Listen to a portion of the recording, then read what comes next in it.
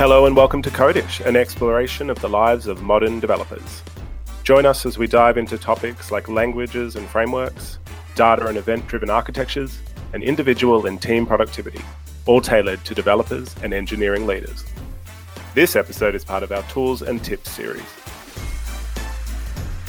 Hello and welcome to Codish. Today we'll be talking with very special guest Leonie Watson about the web, standards, accessibility, and her incredible career. My name's Jamie and I'm on the front-end engineering team at Heroku. Leonie has advised and consulted on major projects like the UK's Government Digital Service Overhaul, is on the W3C Advisory Board, is co-chair of the W3C Web Platform Working Group, is on the advisory committee for Google's Accelerated Mobile Pages project, runs the Inclusive Design 24 conference, and if all that weren't enough, is also a wonderful writer and incredible public speaker. Hi Leonie, how are you doing? Much better for listening to that. Thank you, Jamie. So I thought we could start at the beginning and learn a little about your path to technology and the web. That's a bit of a strange one, really. I started off doing performing arts. I went to drama school after I left actual school. And having done the usual thing that most actors do, realised that there wasn't a great deal of money to be had in that particular profession. I headed back home to the West Country in England and got the first job I could find, which happened to be working for one of the first internet service providers in the UK back in the mid-90s. And I joined as a technical support person. And for some strange reason, which I have yet to figure out even to this day, not long after I started work there, they decided to open the tech support desk for 24 hours. Now, bearing in mind this was a time when hardly anybody was using the internet, never mind at 3 o'clock in the morning. So working the night shift was incredibly boring. So I taught myself HTML, CSS wasn't quite a thing when I did that. It came along about six months or so later. I started playing around with web things and kind of got the bug from there. Ended up with a friend and colleague looking after the company's website, and it kind of just went from there, really. Oh wow, so this was UK Online. It was, yes. That's the name from the past. Yeah, so you say this was slightly before CSS came on the scene. Were you aware of web standards at that time? No, not really at all. I knew HTML was a thing, and I remember starting to hear, about CSS and just thinking, good grief, that'll never take off. Which goes down with one of my other famous predictions, which is that Google will never supplant AltaVista as a search engine. So, frankly, don't listen to any predictions I've got to make on the subject of technology ever. But no, I wasn't really at all aware of web standards until I started to get into the accessibility field and came across the Web Content Accessibility Guidelines. Okay, well, maybe that's a good segue to talking about how you got involved in accessibility. Where did your career with UK Online and the web go from this point? I had a bit of a hiatus in 2000. I lost my sight due to diabetic retinopathy and a largely misspent youth. So that took a couple of years to put things back together again. And I happened to answer a query on a forum for screen reader users. And it was from someone who had created a startup. And they'd just built their first website for their first client, and they'd followed these things called the Web Content Accessibility Guidelines, but they didn't have any budget to do any actual testing with people with disabilities, and they were asking for screen reader users to help out. And I remember thinking, well, I used to be a web designer because the last sort of 2 or 3 years of my career, that's what I've been doing. And I definitely qualify now as a blind person who's a screen reader user. So I sent this person an email. That was Alistair Campbell, who was one of the founders, or is one of the founders of Namensa, who are based in Bristol. He's now co-chair of the working group responsible for the aforementioned guidelines, and a long-standing friend. And we got talking, and I started doing a little bit of consultancy work for them before joining the team full-time in 2003, I think it was. And it's Alistair, really, who gave me the accessibility bug. So, yeah, it was kind of an accident more than anything. How was it learning to use assistive technologies like screen readers? It's hard to answer that one because it was in amongst having to learn how to do everything again. So, this is a time when somebody's saying, you've got to learn to read, you've got to learn to cross the road, do the grocery shopping, banking, sign checks, all those kind of things. And at the same time, I realized I was going to have to learn how to use a computer again. But actually, the first discovery was that as a blind person, I could use a computer. That was quite a revelation. As far as I can remember, it took me a fair while. It probably took me a few years to get up to the kind of same level of competency I think I'd probably had beforehand. I had to learn to touch type. That was another big surprise. For all the years I'd spent, working and playing with computers, it turns out I'd never learned to touch type, so I had to try and learn how to do that first. That probably caused more cursing and swearing than anything. So they're not easy things to use, screen readers. I have to say now, though, that I use a tiny fraction of the capability that screen readers have got, and I suspect that most screen reader users are the same. We just use the stuff we need to and generally ignore the rest. So was it quite soon into you working with Nomensa that you were getting involved with web standards? So we'd always been interested in them as a team because they were so important to the work that we were doing, both building websites and doing accessibility consultancy at Nomensa. But it wasn't until I think about 2009 that through various contacts in the industry, Alistair and I both actually got involved in the accessibility side of working groups at the W3C. Alistair working on the authoring tool accessibility guidelines, and I joined what's now known as the Protocols and Formats. Was known as the Protocols and Formats Working Group. It's now Accessible Platform Architectures. Basically, the working group at the W3C that sort of keeps an eye on accessibility across all the other specs that the W3C produces. Not long after that, Nomensa became a W3C member, and I represented them on the W3C's advisory committee. So as a member of the W3C, each organization has one representative on the AC. And that was really sort of the early days of it. And it's just gone from there through my move to the Paciello group, TPG becoming a member, and me being the AC rep for them as well, and on now through to my own company in the same position. Right, and what does it look like day to day? How many in-person meetings are there? How many mailing list threads do you have to reply to? As little or as much as you really want to get amongst. As an AC rep, so representing your organization within the W3C, there are 2 face-to-face meetings every year.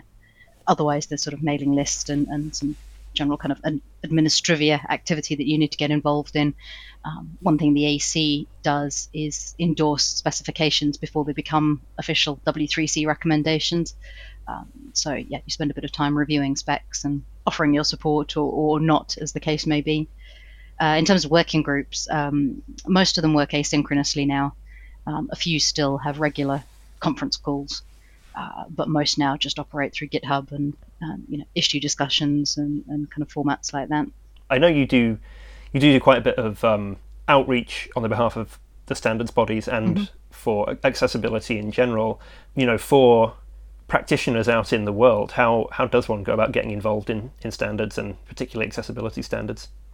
So with the W3C, certainly it's remarkably easy now, where it used to be a bit more of a closed shop. Because now everything is on GitHub, all the repos are open, and they've started to change their policies a bit more. The simplest thing is that you just go to the github.com/W3C and have a look around and see what specs are there, and they've all got tons of issues that comments are really, really welcome on. If anyone's curious in what's new and kind of bubbling up, there is a W3C community group called the Web Platform Incubator Community Group, or YCG for short, and that's where people propose new ideas for specifications. So they haven't officially been adopted by the W3C, but they're very much under discussion. Lots of browser engineers keep an eye on that to add their opinions in. So that's quite an interesting place if you're curious about what ideas are coming out and want to get involved in the early days discussions. Right, and then once a spec has been formalized and published, marked final, in terms of it actually being implemented by the various browser vendors in a way that's consistent across different screen readers, do the working groups kind of chase that up and keep a tab on that? How does that side of things work? The W3C has a requirement for what it calls implementation experience. So before a specification can become a formal W3C recommendation, every feature in the spec has to have at least 2 independent implementations. It doesn't mean to say that one browser has to implement the whole spec, and so does another. It can be a bit more mix and match, but every individual feature has to have at least 2 independent implementations. So that helps give you, some production confidence that you know how well supported something you're about to use is going to be. In terms of things like accessibility, security, privacy, internationalization, W3C has that built into its process as part of what it calls wide review. So key points through a specifications lifecycle, there's a requirement that the spec is put out to either the working groups with those particular responsibilities for the different topics like accessibility, but also the public are invited to comment on those particular aspects of the spec as well. So by the time a spec reaches official recommendation, it should have undergone at least 2 sets of review for the different horizontal disciplines. I see. Okay, so I'm going to put standards to one side for a moment, but I would like to return back to the point we left where I think you'd moved to the Paciello group, and I believe it's around this time that you consulted with Government Digital Service in the UK, and I'd love to hear a little bit more about that. Yeah, my time at Government Digital Service, or GDS, actually overlaps between my time at Nemensa, and I carried on doing it as I moved to TPG. It was just after the small team that had been put together to build the prototype, the alpha prototype of the GovUK platform. They'd basically been given, I think it was 10 or 12 weeks and £60,000, and there were 12 of them told to go away and create this prototype for this idea of a single platform for all of central government, because there was a lot of skepticism that it could be done. And credit to them, they produced this alpha, and it was, like all alphas, thrown together, but it proved the point that it was possible to do this. What was unusual about it was that it was done in public. Most people don't let their alpha products anywhere near the general public if they can help it. And that was really interesting, partly because it was different in that it was completely open to the public. But of course, it also meant that a lot of the public who were unaware of the notion of an alpha product thought this was sort of something close to the finished idea. And there were a lot of criticisms around things like accessibility. So they looked around for someone who could work with them to make sure that as the product evolved, they got the accessibility right, which is how I came to join the team in the last few months of 2011 when they started work on the private beta. And so I worked with Joshua Marshall, who was part of the original team, and he and I, between us, with a lot of enthusiasm and support from the others on the team, started putting in place the accessibility pieces of the puzzle. To give a bit of context for folks listening to this who aren't from the UK and aren't aware of what government, what the government digital platform looks like, in 2009, 10, 11, when this project was booted up, it was, as Leonie said, revolutionary that it was happening in the public. It's also excellent software, like really excellent user interfaces, fast, convenient, sort of everything that government software wasn't beforehand.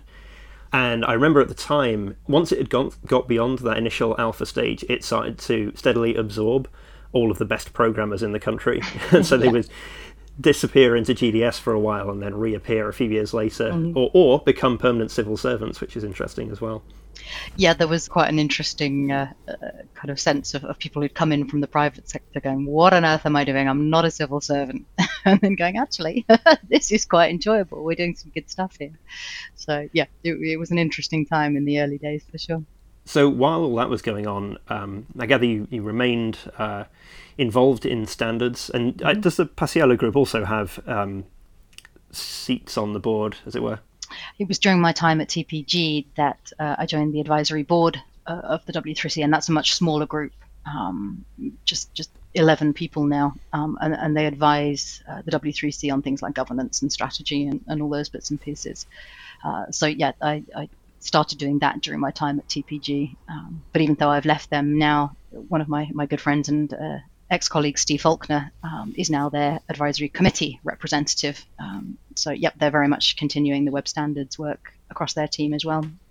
And just to, again, dig into standards a little more. So I imagine this is working on specs like ARIA and the SVG spec, I gather, is something you've worked on. Does accessibility cut through almost every spec to do with the web? Does it have limits?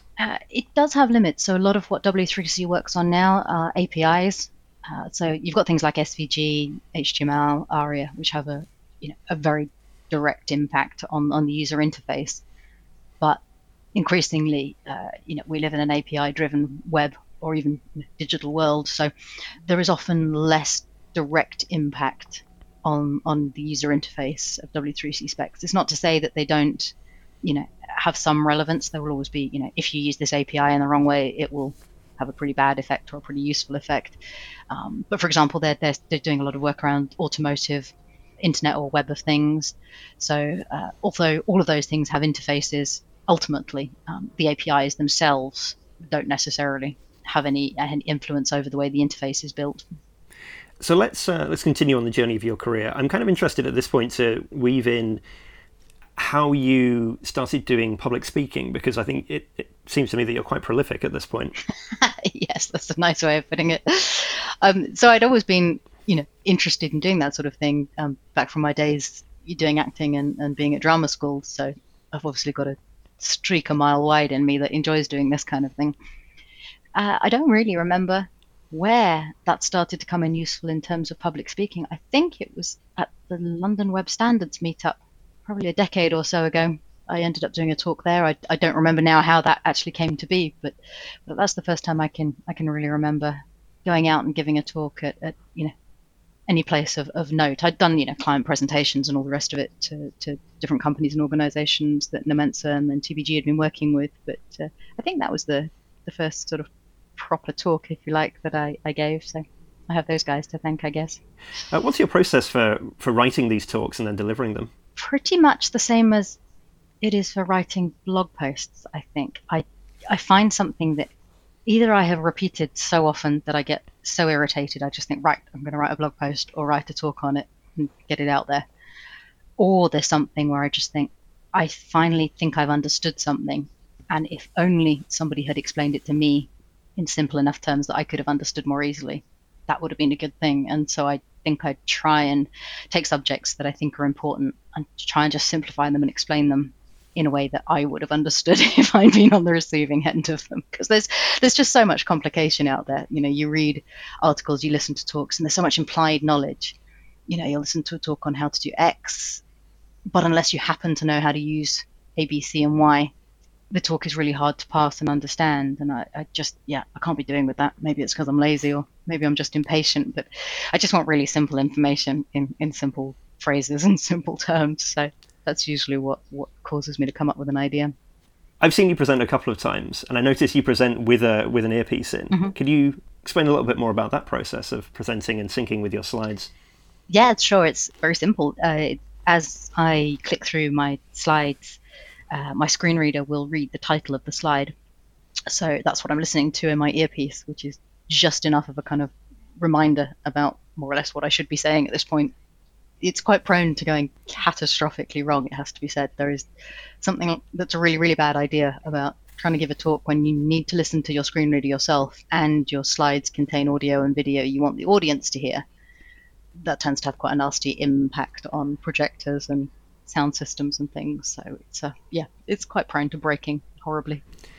So I guess this actually leads us naturally to your writing, where you're also prolific, and I think your website tink.uk mm-hmm. is it's a really good place to get deep dives on some very detailed topics within web standards and accessibility. What's out there right now that you're looking to write about and you think needs a deeper or clearer explanation? Web components is probably top of my list at the moment. Starting to hear a lot of conversations about it, but the information that's out there is either written by the people who wrote the specifications or implemented the specifications in the browsers, with no particular discredit to them as individuals. Quite often the people who know the most about things are the worst people to be trying to explain to people like me how to do these things.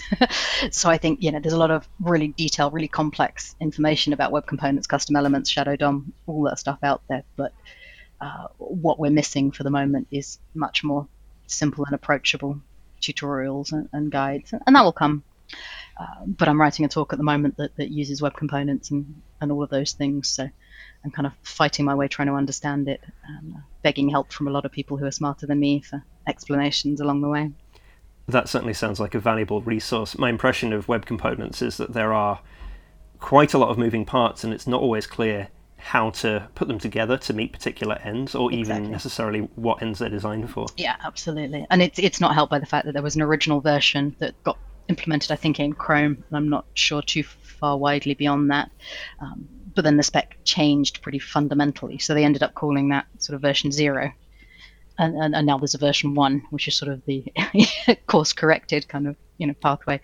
So a lot of the articles you read and stuff, it's really hard to tell which version you're talking about, and how to get started is therefore quite difficult sometimes. Let's continue with your career. This brings us now to what you're doing now, which I believe you've started your own consultancy. Yes, so I left TPG at the end of last year. When I announced I was leaving, several people got in touch and were kind enough to suggest I could come and work with them. And the more I thought about doing that, the more I realized that I wanted to try and do something in the accessibility space that was my own, and perhaps a little bit different from where I think the accessibility profession is at the moment, certainly in America. So I took a deep breath, and Tetralogical came into being in January, and so far at least seems to be ticking over okay. Okay, well, give us the pitch. What sets Tetralogical apart from other things in the accessibility space? So we are focused on emerging technologies as much as existing ones. So, of course, we've got our bread and butter, looking at websites, mobile app accessibility, all those kind of bits and pieces. But we're also looking at things like voice assistant applications.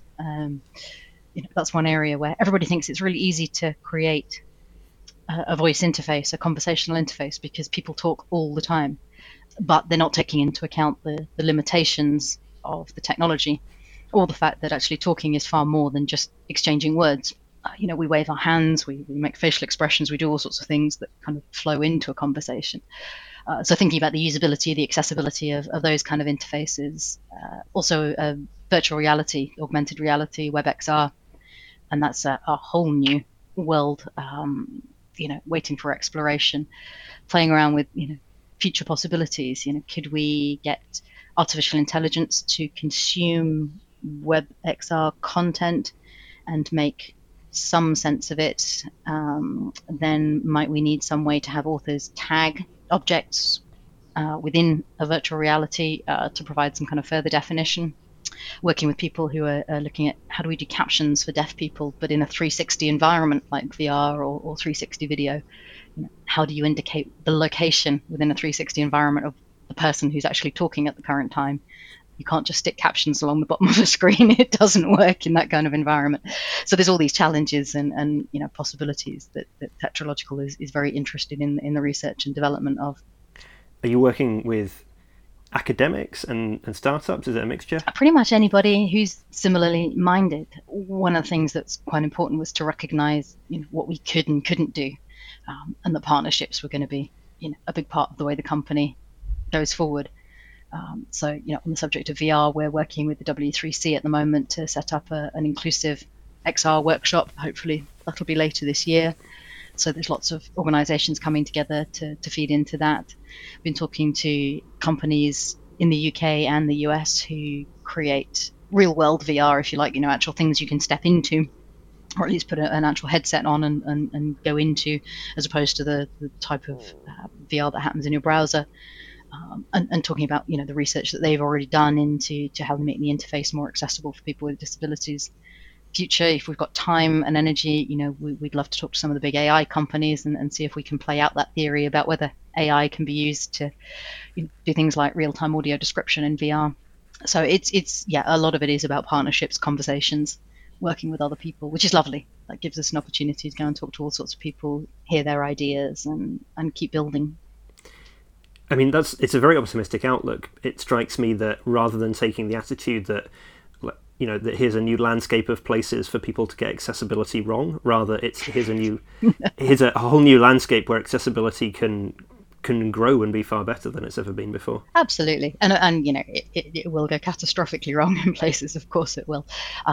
That's the double-edged sword about the web and all related technologies. Is the entirety of the web we know now more or less came into being because people pushed the boundaries and got stuff wrong and broke stuff and pushed it a bit more and bent it out of shape. And that's the great thing. We can do that. That's how we evolve and we change it. The thing we've got to get better at is trying to make it more accessible as we go along. And we are getting better at that too. So I'm an optimist in case that wasn't obvious already. People will get stuff wrong, but humans have always got stuff wrong. That's not going to change anytime soon, but we can keep improving, I think. So, this is a fascinating thread. Are there any of the current projects you're involved with Tetralogical that you can tell us a bit more about?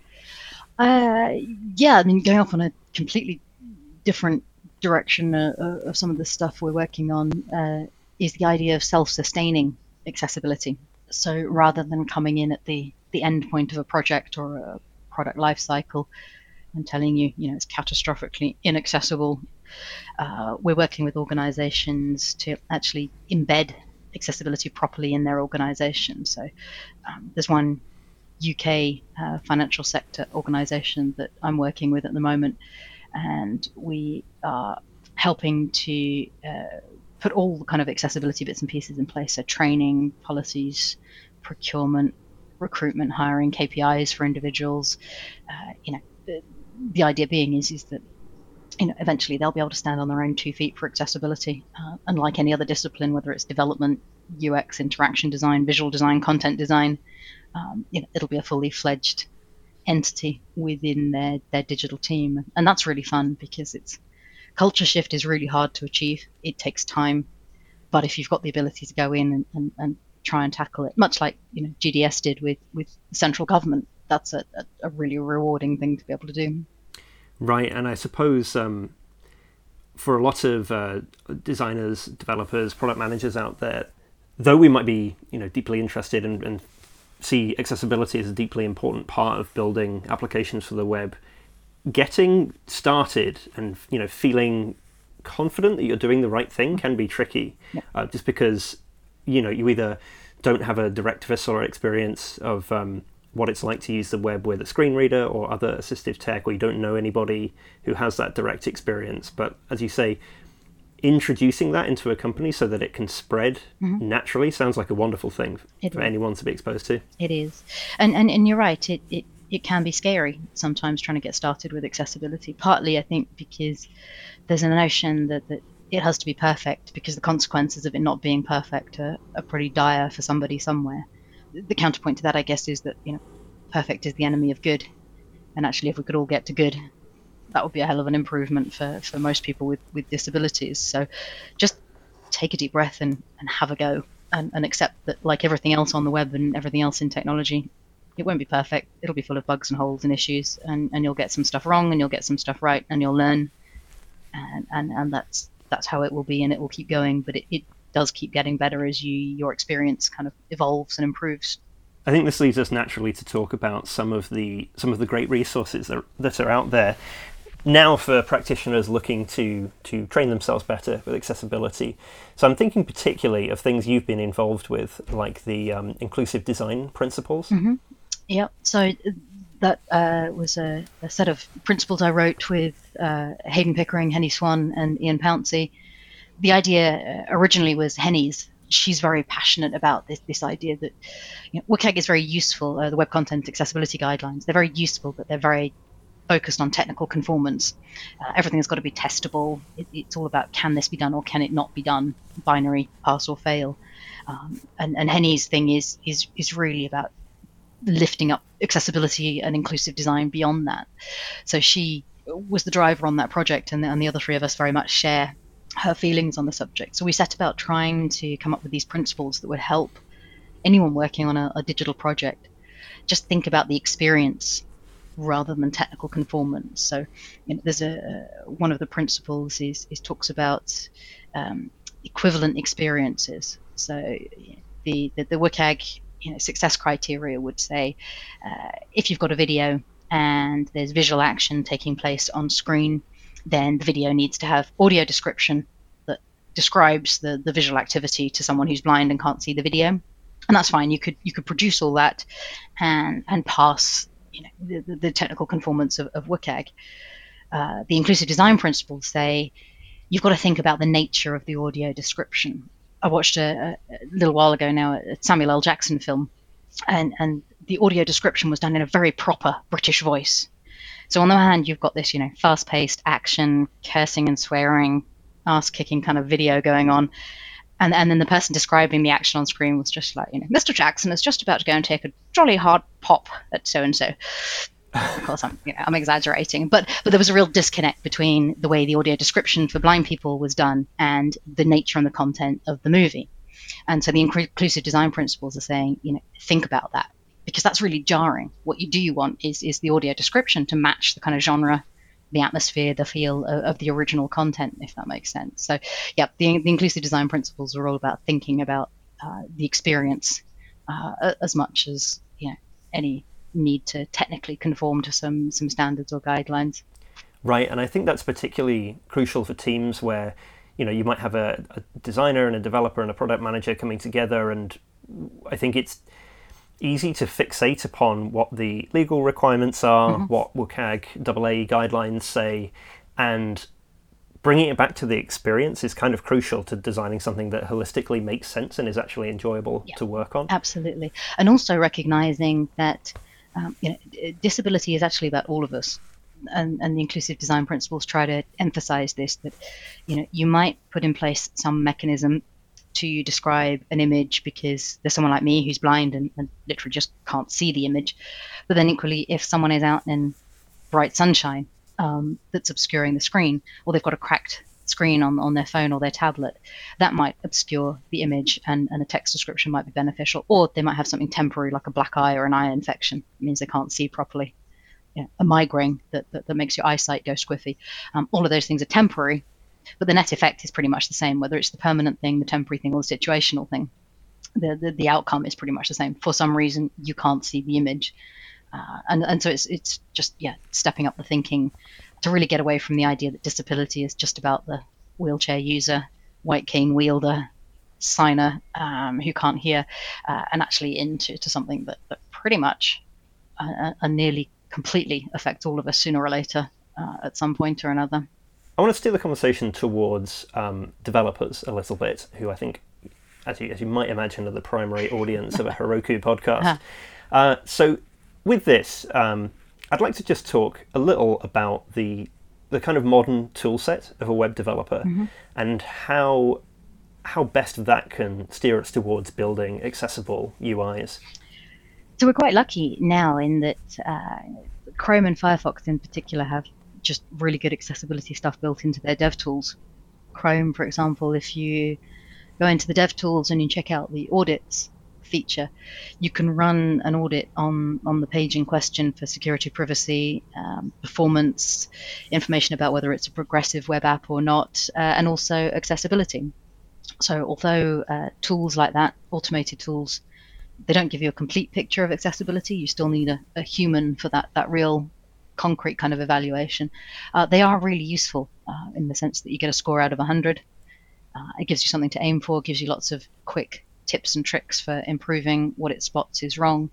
So although it's not a complete solution, even if developers can just get into the habit of running that Lighthouse audit from an accessibility point of view on the stuff they're building and making sure they consistently hit 100, that's a hell of a step in the right direction. And it's really quick and simple to run that and do it.